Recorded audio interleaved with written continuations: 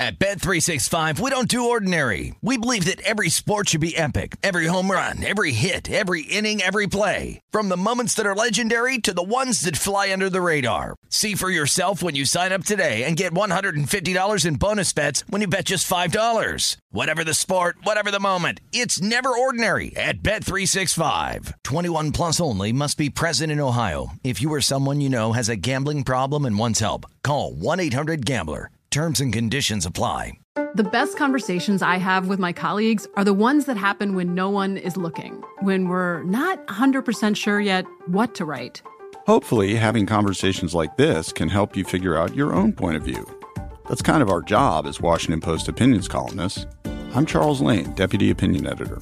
And I'm Amanda Ripley, a contributing columnist. We're going to bring you into these conversations on a new podcast called Impromptu. Follow Impromptu now, wherever you listen.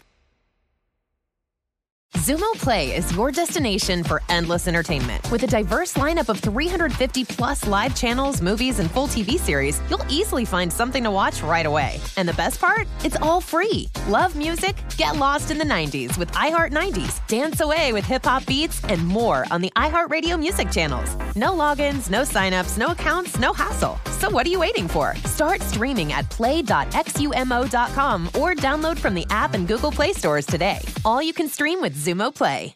Hey guys, it is Ryan. I'm not sure if you know this about me, but I'm a bit of a fun fanatic when I can. I like to work, but I like fun too. It's a thing. And now the truth is out there. I can tell you about my favorite place to have fun. Chumba Casino. They have hundreds of social casino style games to choose from with new games released each week. You can play for free anytime, anywhere. And each day brings a new chance to collect daily bonuses. So join me in the fun. Sign up now at ChumbaCasino.com. No purchase necessary. VGW. Void where prohibited by law. See terms and conditions. 18 plus.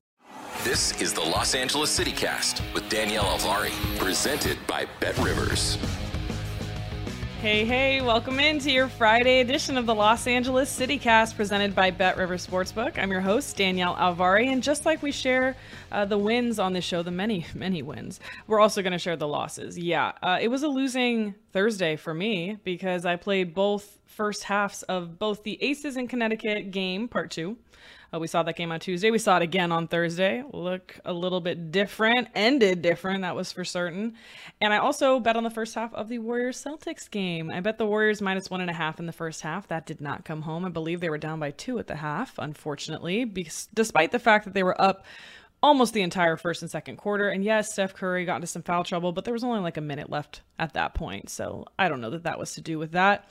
And then the Aces come out, and in the first quarter, the Connecticut Sun demolished them. They're up by 15 after the first quarter, and the Connecticut Sun shot 83% in the first quarter. So it's tough to predict that, I have to say. There was no signs of me thinking that the Sun were capable of doing something like that, except for they were highly motivated to do so, apparently. So they came out and shot the lights out, and fortunately, the Aces being as talented as they are, they were able to cut that lead to 3 by the half, but not enough where I had the Aces to win halftime and full-time. It would have lost regardless because the Sun did end up to go on and win this game on Thursday. So looks like we do finally have 2 top teams in the WNBA, and that's a big loss for the Aces because they were looking, not necessarily a big loss in the sense that this is probably the number 2 team, but a big loss in the sense that they're mortal, right? They can be defeated now. We've seen it. Yes, they have one other loss, but this was the one I think that shows, okay, there's some other contenders here at the top. And I think that's what the Sun were trying to do. Regardless, that's a 0-2 day for me on Thursday, which is fine. Regression happens, but we're going to move forward. And it's June, by the way. If it's Friday and you're listening, it's June 3rd. Can you believe it? It's like June? Wow. I was just coasting here like it's not even summer yet, and it's summer. It is full-blown summer. So let's get into it. A summary show ahead, baseball and WNBA. So first we'll talk Angels and Dodgers with Adam Burke of VSiN, both in action on Friday, hopefully here. Angels at Phillies, coming off of their 8th loss in a row now and getting swept by both the Blue Jays and then the Yankees. Unfortunately, had to play a doubleheader on Thursday and lost by 1 run in the 8th inning. They scored in the top of the 8th. The Yankees came back and scored 2 in the bottom of the 8th. Just brutal. But 8 straight losses for the Angels now. And then the Dodgers now taking on the Mets again. And 7:10 p.m. Pacific time start for that one. They'll be facing the Mets through Sunday. And then hopefully I'll get to jump on with Will Hill on Sunday if all things go well. We can break down how everything looked in those LA and New York games. It's been good baseball being played with those teams. And then, as promised, part 2, WNBA Friday preview with Miles Ehrlich of Winsider. He writes about the New York Liberty, WNBA writer.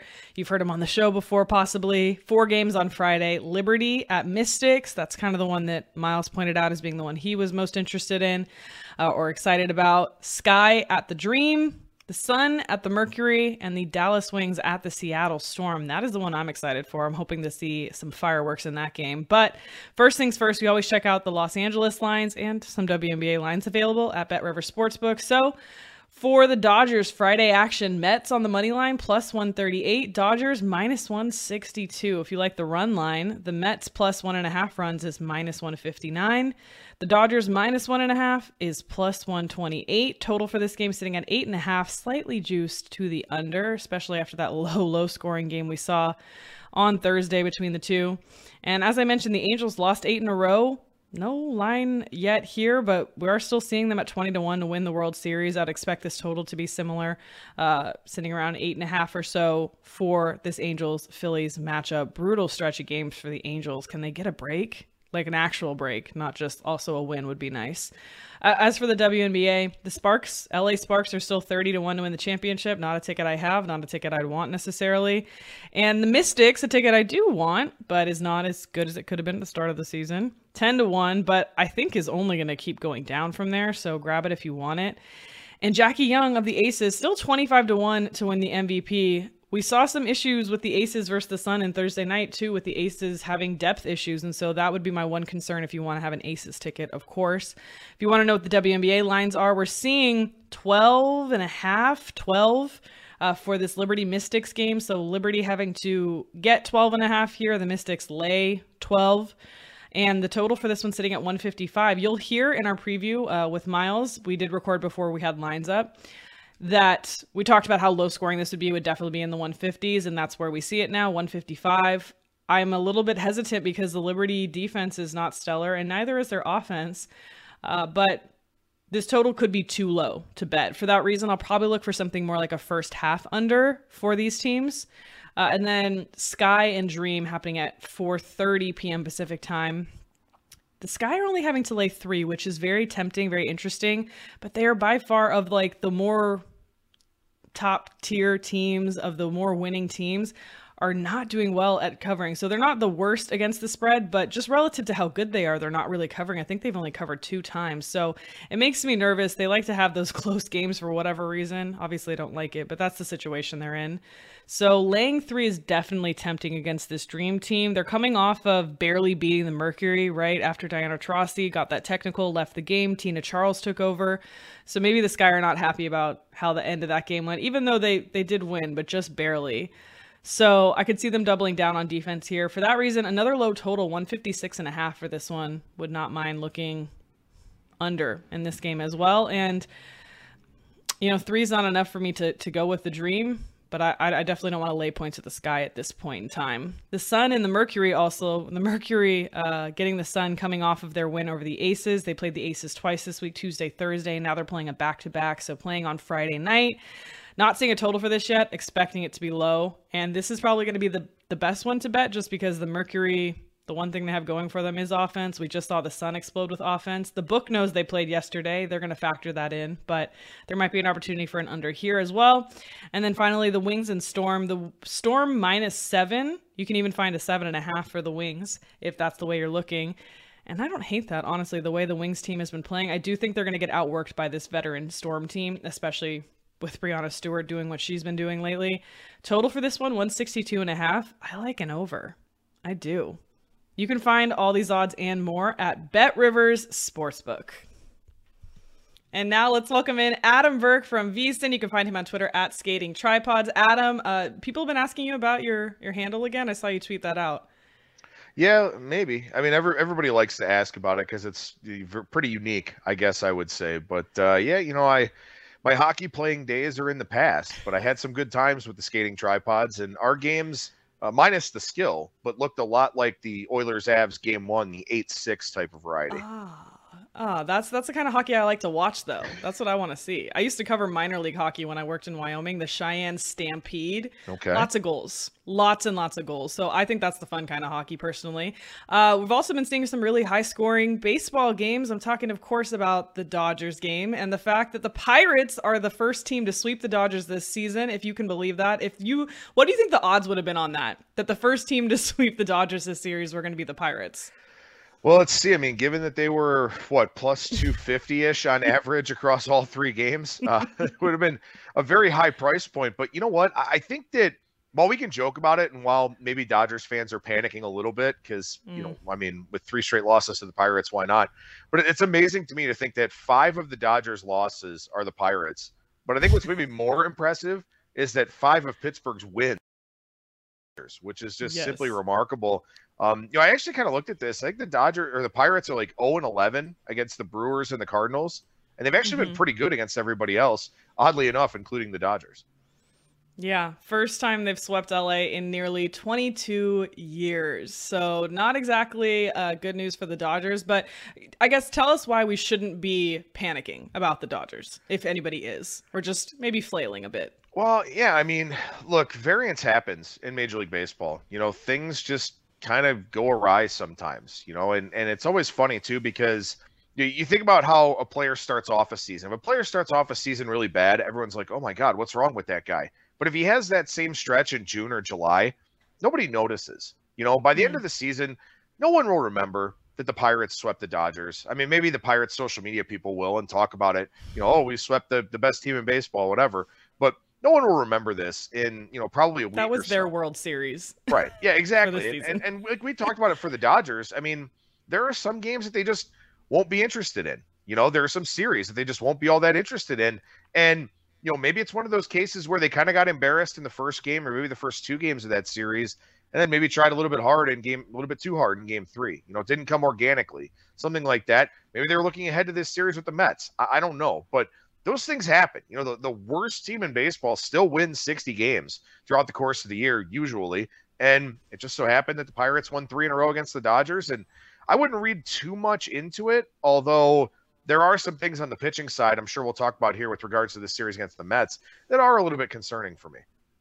Right. So let's just jump into that then, of course. So Mets at Dodgers is actually starting on Thursday, I believe Gonsolin for Dodgers, but we're looking at Friday's matchup here. Chris Bassitt for the Mets versus Tyler Anderson. I know we talked about this on Wednesday. This was a game you were a little bit excited about for Tyler Anderson. Yeah, and unfortunately, I saw the opening line, and it's still Dodgers minus 155 out there. That was the global opener offshore, and then DraftKings followed suit and went minus 155 as well. But, look, I mean, obviously, you're still paying a premium if you want to back the Dodgers. A series loss, a sweep against the Pirates has no material impact on how they're priced out there in the marketplace. I'm curious to see where this line goes, though, because I think that a lot of people will look at Tyler Anderson and look at his career numbers and all those different types of things and say, well, this isn't sustainable. There's no way that he can keep this going. And they'll look at Chris Bassitt and say, look, Chris Bassitt's been really good for a long period of time. He's been a very consistent guy. Oh, I'm going to back the Mets here because that's a big price on Bassitt. Well, look, I think what Tyler Anderson is doing is very much sustainable. If you look at the low walk rate, the hard hit percentage against, which has always been one of his best metrics, has been his hard hit rate. He's a guy that just had to deal with pitching for Colorado, had to deal with pitching for Pittsburgh, 2 organizations that do not do a good job of cultivating pitchers and improving their arsenals and their repertoires, whereas the Dodgers are very good at doing that. So I think what Anderson is doing is sustainable. I will lay this price, and I'm hoping it goes down a little bit overnight, but I will lay this price on the Dodgers here because I feel that strongly about this matchup and also about fading the Mets, which we can probably expand on if you want. Yeah, absolutely. Let's. I mean, why would you fade the Mets here? And also with Tyler Anderson, is there any issues for the Mets with left-handed pitchers? I mean, there really haven't been any issues with the Mets with any pitcher so far this season, it feels like. But the thing that's really interesting, and Mike Petrello wrote about this over at MLB.com. He's a guy that uses a lot of the StatCast data to analyze baseball. He wrote about this a few weeks ago about how the Mets don't really make high-quality contact. They don't have a high hard hit rate. They don't barrel a lot of balls. But they do put a lot of balls in play. They've had a lot of success on ground balls When I looked a few days ago, they were leading Major League Baseball in batting average on ground balls. And a lot of that has to do with they've played a lot of games here so far against the Phillies and the Nationals. And those are two of the worst defensive teams in Major League Baseball. Philadelphia has been really bad for a long time. The Phillies also have a really bad bullpen, and that hurts them too. But the Mets have played, according to that Petrello article, over 60% of their schedule against the 4 worst defensive teams in baseball. So they've had a lot of good fortunes on their balls in play. The Dodgers are not a bad defensive team. In fact, the Dodgers are a really good defensive team. So I think this could be a wake-up call series for the Mets. Unfortunately, it's already priced that way, where the Dodgers are pretty big favorites. But I think this series could kind of show us maybe a little bit of regression from the Mets, and I think that could continue as they play a little bit stronger of a schedule here moving forward. So do you expect to see the Dodgers at all shaken by how this last series went, or do you think they're going to put that away and just do business? Yeah, I mean, I think they should put it away. You know, they've got a veteran manager in Dave Roberts. They got a lot of veteran guys there in that clubhouse as well, where, you know, honestly, they may kind of laugh it off in a couple of days. You know, right now the sting is pretty fresh, and it's kind of embarrassing to get swept by the Pirates. But to me, I think this is something this team can easily put behind them. When you look at them statistically, they're still dominating, both on the pitching side and on the hitting side. There's nothing fluky about their record and where it is. They had 3 bad games. It happens. You know, you'd rather have 3 bad games now than have 3 bad games in a row in October or something like that. So I think they'll be just fine. Yeah, it was unfortunate, too. On one of those games, it was Julio Urias's bobblehead night. And on his own bobblehead night, just allowed homers in each of the first 2 innings. So, yes, hoping to see the Dodgers bounce back here, expecting that. And maybe this Friday is a good spot to be on Tyler Anderson. Let's talk about the Angels as well, who are struggling. They are struggling. They lost 6 in a row. Then they started facing the Yankees. They lost the first of that game. It looks like they're about to lose the second game here as we're watching.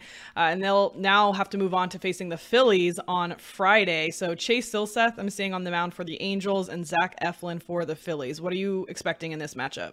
Well, I will say this, you know, as we're recording here on Thursday, as you mentioned, you know, Shohei Ohtani didn't pitch particularly well, only lasted 3 innings in game 1 of a doubleheader. That's a really big issue because this is a team, an Angels team that, you know, they're using a 6-man rotation. So they're kind of stretching everybody out in terms of starting, but this bullpen has been worked extensively and has not pitched well over the last 3 weeks or so.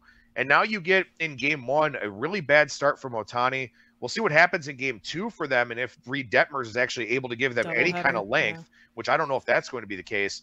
But now you go into a series against the Phillies, where the Phillies offensively are really struggling. You know, Bryce Harper is very clearly hurt. He's trying to play through it. Gene Segura just wound up on the DL. He's going to miss probably about 3 months, 2.5 or 3 months here. So the Phillies offense is a little bit watered down, but there's still a lot of potential and promise with that team. And now you go into this series, and on Friday with Silseth going, a guy that pitched really well in his first start against Oakland, not so good in his second start against Oakland, and then didn't have a strikeout against 18 batters in this start against the Blue Jays.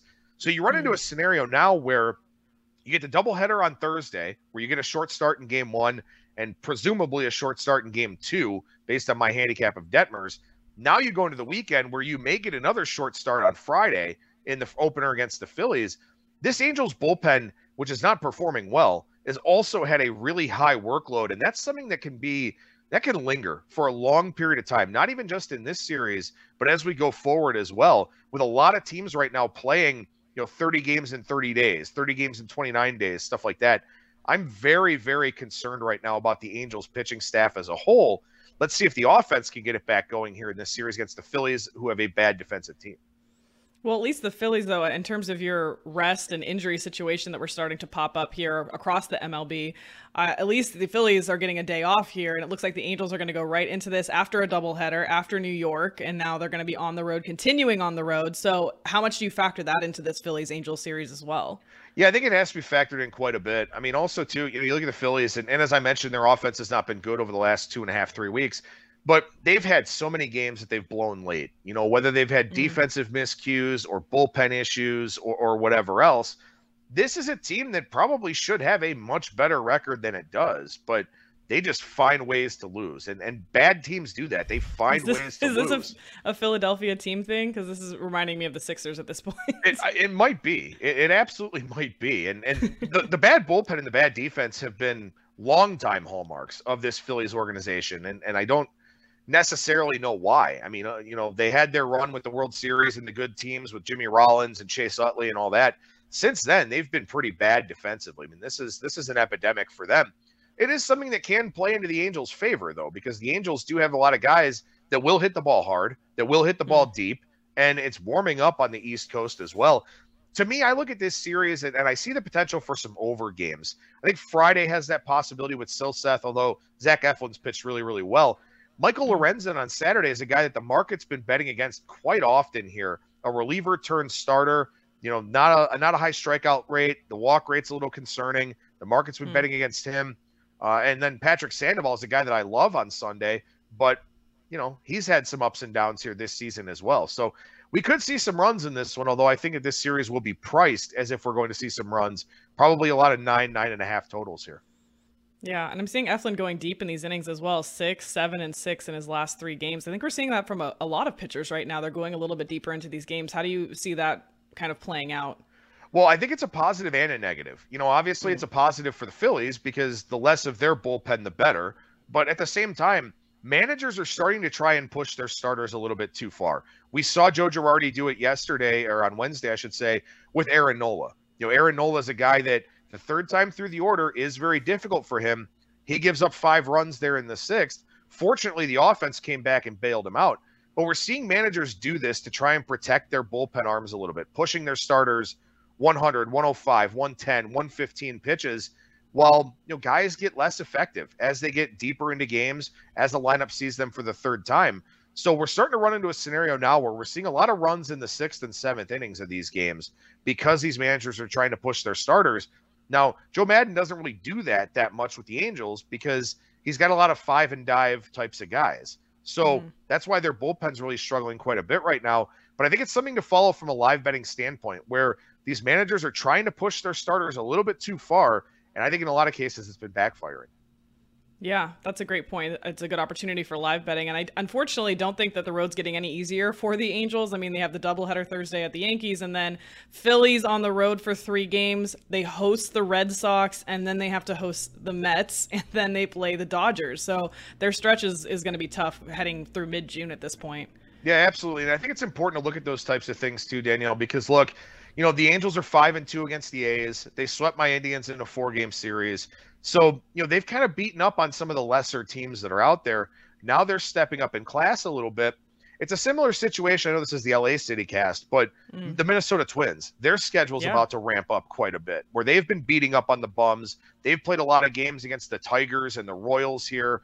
Now they're going to start playing some of the better teams. Their strength of schedule is going to start looking a lot more like the White Sox strength of schedule.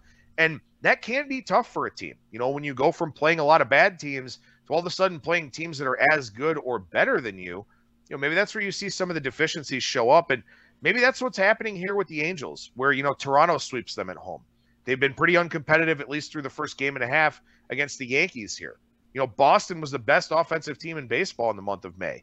That's probably not a great matchup for them right now. So I think things for the Angels may be a little bit rocky and a little bit bumpy, as you mentioned, playing some of those better teams here going forward. Yeah, something to keep an eye on for sure. Unfortunately, both of the LA teams kind of hitting a bumpy part of their season at the same time, but hopefully the Dodgers a little bit more resilient, able to bounce back at that point. Adam Burke, thank you so much for making the time for us. As always, find him on Twitter at Skating Tripods. No problem. Appreciate it. All right, stick with us here on the Los Angeles CityCast. We have WNBA to talk about. Miles Ehrlich is going to be here to break down all 4 Friday games. Maybe we'll peek ahead to Sunday as well. This is the Los Angeles CityCast presented by BetRivers Sportsbook. Baseball is here, and BetRivers has a special offer for you every Saturday throughout the season. Place a 3-leg same-game parlay of at least $25, and you will earn a $10 free bet. With same-game parlays, you can combine player props and game bets to make your perfect combo. Terms and conditions apply. See site for details. Claim your offer on the BetRivers app or go to BetRivers.com. Welcome back into the Los Angeles CityCast presented by BetRivers Sportsbook. Still Danielle Alvari here and ready to welcome back Miles Ehrlich, WNBA writer, covers the New York Liberty for Winsider. Miles, how are you doing today? I'm good. Great to talk to you again. So you're back by popular demand because, first of all, most of the sides that you've given out on the show have hit. I don't know if you kept track, but I did. And I think you only got 1 or 2 wrong so far we've had you on. Yeah, unfortunately, the rest of the days when I'm not on the show, I haven't done so well, but I'm glad that it's hitting on Thursdays. So before we get into all of the Friday games, we have 4 games on Friday and 6 on Sunday. We were talking before we started recording about how bananas that Sunday is going to be. I might have to just take a break. I'm going to be coming back from a wedding, so for me, that's going to be a tough one to handicap on Saturday. But the WNBA did announce, this was in an article with The Athletic, that they're looking to expand, adding 1 to 2 teams before the end of the 2024 season, or at least before, actually, the 2024 season. 6 cities being considered: Nashville, Oakland, San Francisco, Portland, Philadelphia, and Toronto. Please, goodness, do not put a team in Philadelphia. Of these cities, which one would you like to see the next team in? You already got one in New York. Yeah, shameless plug, but last summer, Danny Barlavi, who was on the show last week, and I spoke to the vice mayor of Oakland, Rebecca Kaplan, about that Oakland bid. Yeah. And it's already passed all of the local all like the local checks and everything, and there's a lot of community support for it. They would be playing in the old Oracle Arena where the Warriors used to play. Good juju. And yeah, there's just really, really good vibes there. Elena Beard jumped onto that bid as the face, so that's kind of, I'm a little bit biased because I have some of that like background research done, but I really do like that Oakland bid, and there's a lot of it's a market that we're missing with the Bay Area, but Oakland specifically, just the proximity to some schools with big women's basketball programs, I think would be great. And if there's a second team, if they put a team in Toronto, they have to charter flights, right? Getting over the border. That's what I feel like, though, is I don't feel like that they can do that just yet. That seems like there's bigger hurdles to get to the Canada section of things. Yeah. I think things need to be a lot smoother on just the travel side before that's a consideration. But if it goes backwards and that's only a consideration because they want to have a team in Toronto, then let's push it forward. You know what makes me nervous? In these cities, cost of living for these WNBA players, people who are trying to break into the league. I mean, I know we have LA teams, we have big market teams, but it does make me nervous, people having to afford to live in the Bay Area. But maybe the girls can live together, have a little moment there. I do know that the teams do provide housing for for the younger players at least. But still, cost of living is different, and that goes to trying to get a sandwich. I know that in living in Brooklyn myself, but that's Google's going to be different a sponsor, here. Right? Google's a WNBA sponsor. All right. Yeah, and Amazon's taken over Seattle too, so there are some big money sponsors. That's what the team names are going to be soon. It's going to be the Seattle Amazon versus the Bay Area Googles. So the Aces, out of control. Now, at the time of recording, we've not seen the second Aces-Suns game yet on Thursday night. So unless the Sun come in and just completely upset, the Aces are in a league of their own right now. Becky Hammon just got Coach of the Month in her first month being a WNBA coach. 9-1 to start the season, 8-2 ATS. What do you think of these Aces so far? They are so much fun to watch. And I think the first time I was on, the diagnosis that I gave to what the big difference was that they're playing their best players, and that could come back to bite them if there's an injury, because the depth isn't great, which is partially because they didn't have a GM in the offseason for a majority of the offseason, and then didn't draft very well and cut both their first rounders. Cut 8 and 13 or whatever it was. But those top 5 are near the top of the league all over the place, just in scoring and in defense. Jackie Young is an MVP candidate, not just the most improved candidate, but she jumped from 12 points to 19 points.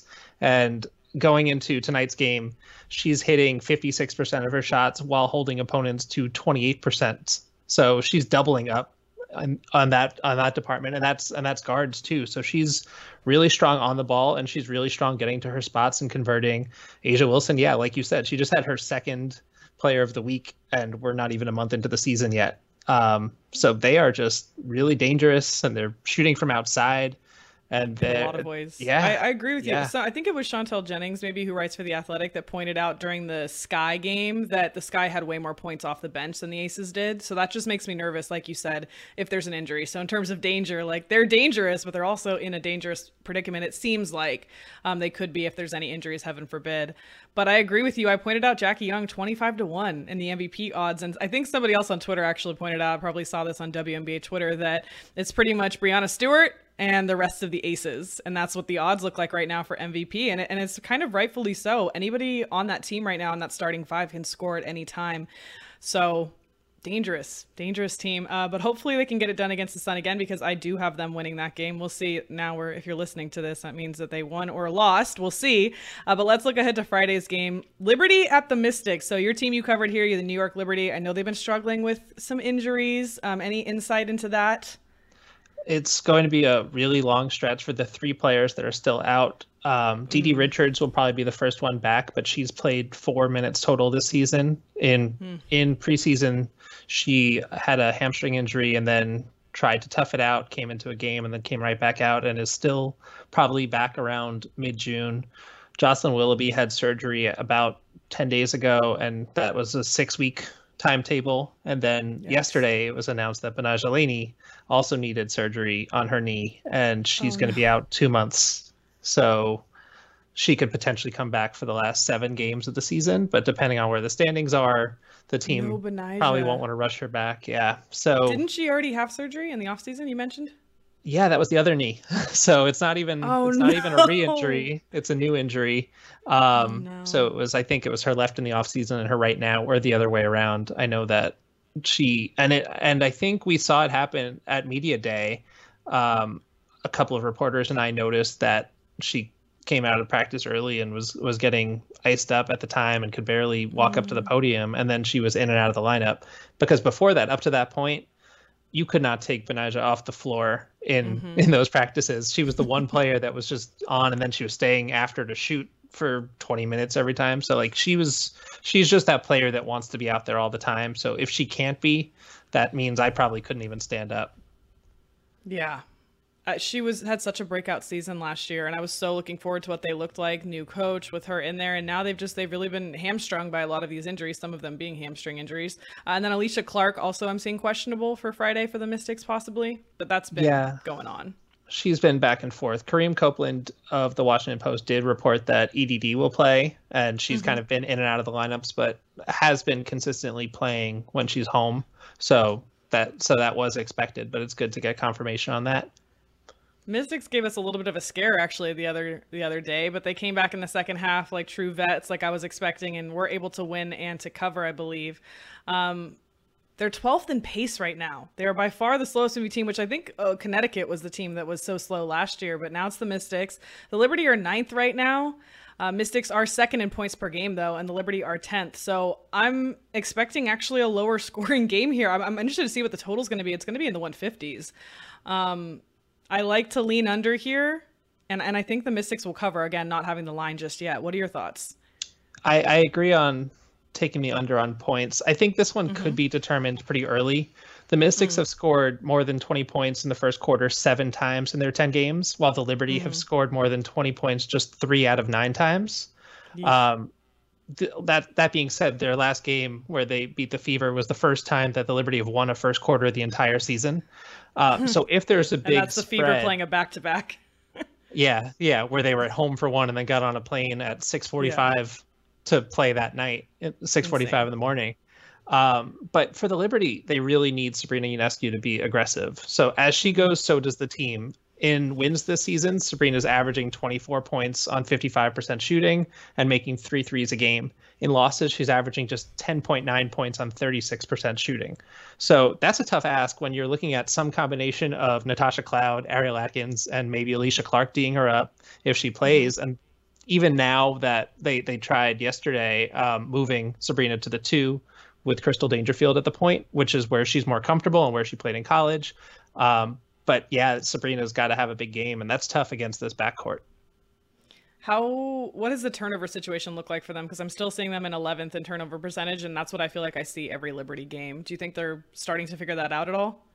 Well, last night was a pretty good test because they had 9 turnovers in the first half, and the Fever got 14 points off of those 9 turnovers, and the Liberty were down by, I think, 7 at halftime, and then they had just 3 in the second half and no points off the turnovers, so they were dead ball turnovers, and that 12 is a season low for them. Their previous low was 13. Before that, it was like they were averaging over 15 a game, which would have put them in like 10th place or something like that. And that was just their average. Like that was just their low point was 15. So they, turnovers have been a struggle. It's still, I know we're almost a third of the way through the season, but that 32 against Connecticut is still going to weigh that ratio pretty high. But having Crystal Dangerfield in there is a pretty big deal for them because it takes some of the pressure off of the ball handlers like Ionescu or like Sammy Whitcomb or Benajelani. Those were the 3 players that were bringing the ball up because coming into the season, Didi Richards was supposed to be the backup point guard. And yeah, like I said, she's played 4 minutes. So they kind of had to adjust on the fly. Not the Liberty team I was expecting. We don't have the line for this game just yet, but would you play the Mystics? And if so, up to what? I'd play the Mystics and 7, 8. I mean, I think it's going to be higher than that, but I think it'll be higher. Around 7 or 8. Yeah, I agree. I agree with that. Especially if they get off to a quick start and the Liberty don't, then it's going to be a game that's played at Washington's pace.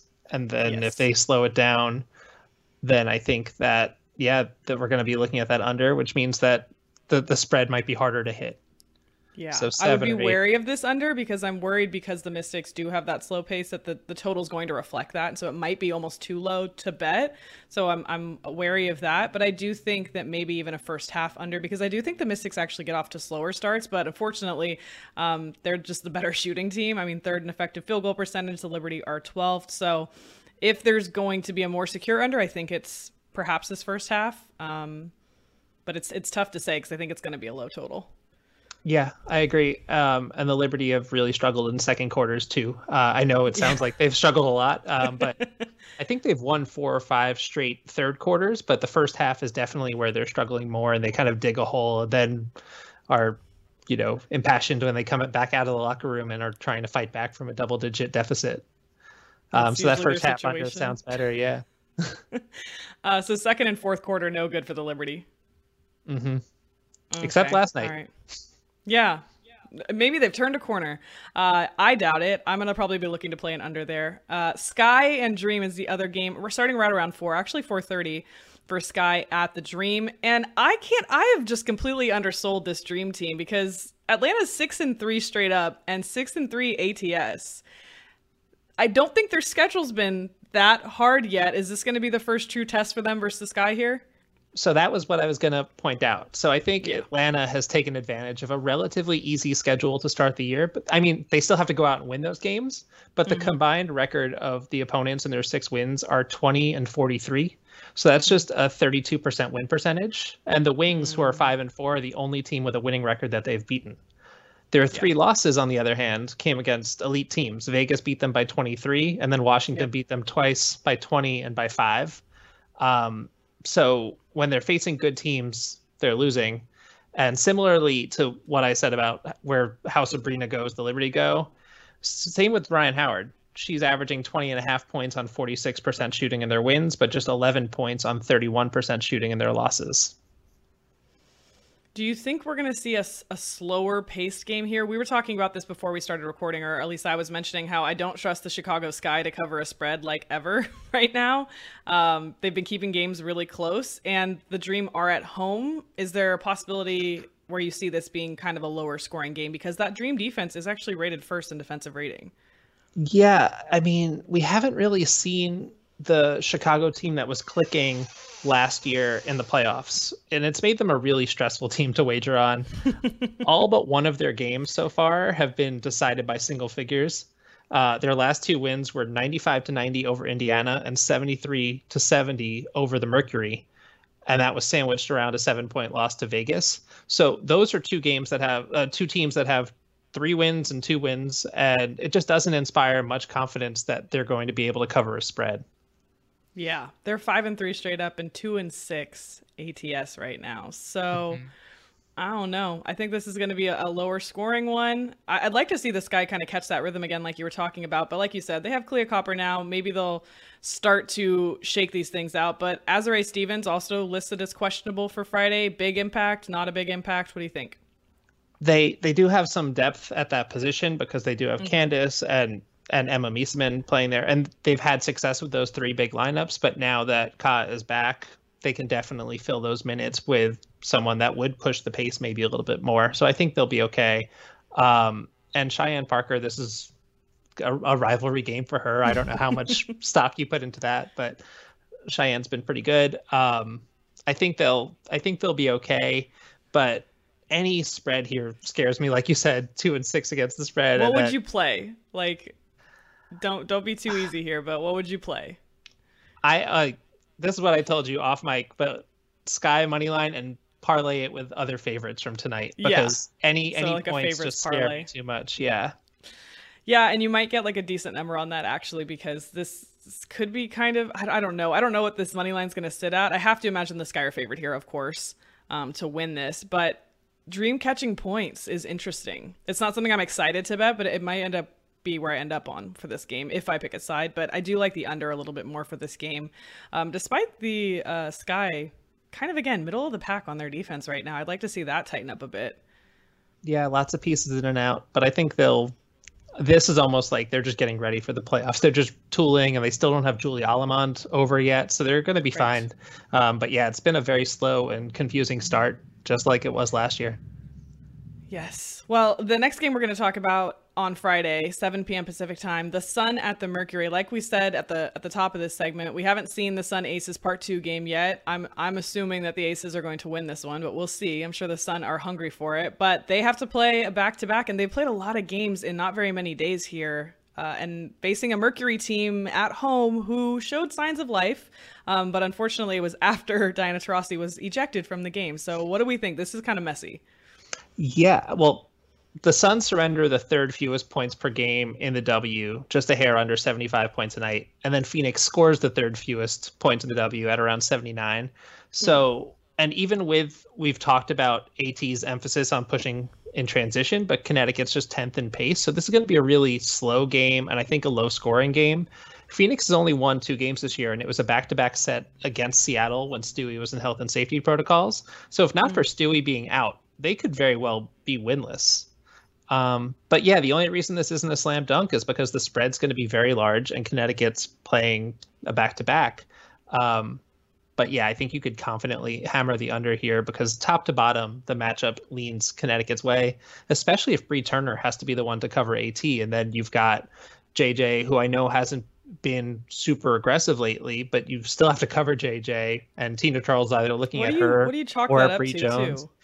I haven't seen like MVP Jonquel yet. We saw some of that in the playoffs last year when AT came back. She was supposed to be out for the entire season because she tore her Achilles, but then she came back in the playoffs. They didn't really get regular season reps together. It wasn't until that 3rd round playoff series where they lost to the Sky, and JJ disappeared in a lot of that series too. And I think that a lot of it is, and in 2019, they were able to play together and there wasn't much of a problem. I think a lot of it is the fact that right now they've got players that are willing to run with AT that are filling the lanes. So Dewana Bonner is happy to pull up in transition. Same thing when you've got Natisha Heidemann now in the starting lineup with Jasmine Thomas. So I think that they're not pushing quickly because they're still lower in pace, but when they are, they're choosing their spots, and JJ is the trailer there. And unless they're looking for a trail 3, they're not really playing through the post like they did last year. I'd love to see some of that, some pick and pop action with AT and JJ, get them playing off of each other a little bit more, because that combination is really hard to defend, but they haven't. They're playing 2 completely different styles of basketball, it feels like.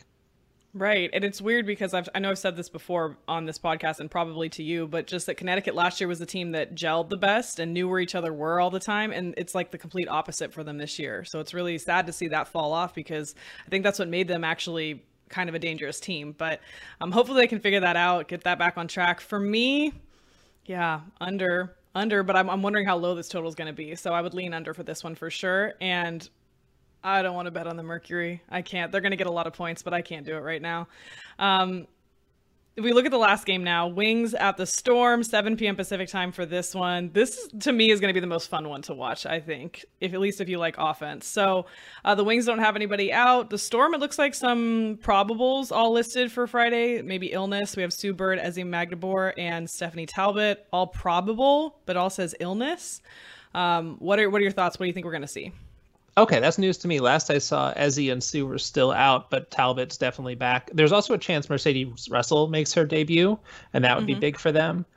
I went back to last year's matchups between these two teams, and it was a lot of fun. The 3 incredibly close games. The Storm won the first game 100-97 in overtime. The Storm won the second game 105-102, also in overtime. And then the Wings won the third game in regulation 68-67. And Jewel Lloyd and Arike Ogunbowale were just, that matchup is just so exciting. And across those 3 games, Jewel scored 75 points total and Arike scored 74. So it was really a back and forth. So I think it's just going to be a lot of fun. This is game 4 of a 5-game road trip for the Wings, and they're 1-2 so far. They beat Connecticut once, but then lost to the Sun by 31 a couple of days later. And then the other night there was that game against the Sparks where they fell down big early, almost came back. Arike kicked a scoreboard and then no one's talked about it. It's weird. I did. I talked about it extensively because that ruined I had 14 parlay going and she ruined it with that because it could have at least gone to overtime. There was a chance that could have hit. And I thought, oh my God, Arike, what did she made like 17 free throws in a row leading up to that, or 16, and 86% free throw shooter, and misses the first one. Did you see her face too when the camera zoomed in? And she maybe couldn't believe it herself. She might be the most clutch shooter in the league. Maybe only when someone's guarding her. What happened? Yeah. So then she faked shooting the second one and then goes to kick the scorer's table. I'm still mad. I'm glad you brought it up. Yeah, she had to take a turnaround fadeaway to make that free throw in the clutch. Probably that's kind of her go-to shot. But yeah, this is going to be exciting. I think that the Storm have looked pretty good. 2 of their losses, like we said before, came to Phoenix when they didn't have Stewie, and then I think the other one was to the Aces. It was an early season loss. They started 1-3, but they're on a 4-game winning streak right now, and they're clicking even though they don't have some major pieces. But yeah, the Wings are streaky. They started out losing to the Fever, right, and then they went on a big winning streak, and now they're 1-2. So they're still hanging around. You don't always know what you're going to get, and that's what makes them scary. I still like the Storm in this game, but I think it's going to be a fun game. I think definitely we're thinking overs. We're thinking overs here, which is unique to Friday games because the rest of them sounded very undery. And I'm even just looking at this here, and the percentage of points from 3. For the Storm, they lead the league, 36.6% of their points coming from 3, and the Wings are 4th in the league, 33% of them coming. The difference I'm seeing is that the Storm, I think, are going to be able to get more fast break points. They're going to get more points off turnover. I think that's something that the Wings are still kind of adding to their repertoire. But I'm expecting a really good fight, and I can't imagine that Arike is going to be calm after how the last game ended. So I think this is going to be a really good one. I think Storm favored here. They're at home. By how much do you think? Ooh, I don't think it's going to be that large, even though they're on a winning streak, because they are still missing pieces, but it might be about 5. And I think I'd play 5. But like you said, that 3-point shooting, both of these teams love to shoot the 3, and they're both top 3 in making the 3. So I think, if it's around 5, and then grab that over, because I think there will be a lot of scoring in this game. Yeah, I think it was the Wings Mystics the other night, right? Was that that was Wings Mystics? And yeah, the Wings will just put up 3s when they don't even need them, and they'll just make them. And so it makes me nervous to lay a ton of points against them just because they can turn it around really quickly. But I do think the Storm will get this done. So you think maybe the way to play this Friday is to parlay the favorites here? I think that's what I'm going to do. And I think the favorite for me in that Chicago-Atlanta game, depending on where that line is still Chicago for me, even though it'll be close, because that spread is going to be scary. Sky, Sun, and Storm. Moneyline parlay. Probably get something like at least 3-1, probably 4-1, something like that. I like it. I like it. It's tough because moneyline parlays, you're always like, what's the team? They'll ask you, what's the team you're worried about ruining that for you? Chicago. I think they will ruin it for themselves. Yeah, versus the Dream. I don't even think the Dream will ruin it. I think the Sky will ruin it if it's to be ruined. Okay. I like the dream. I do. It'll be interesting to see them in their first true test here. I don't know if their offense can hold up, unfortunately, but we'll see what it is. Miles, thank you so much for coming on again. So appreciate your time. Of course. Thanks, Danielle. Good to talk to you. All right. And thanks so much for listening to the Los Angeles CityCast. Remember, new shows Monday, Wednesday, Friday. I will tweet out what I end up playing on this Friday game. Don't expect a lot from Sunday. But I'll be back on Monday for more LA action on the Los Angeles CityCast presented by BetRivers Sportsbook.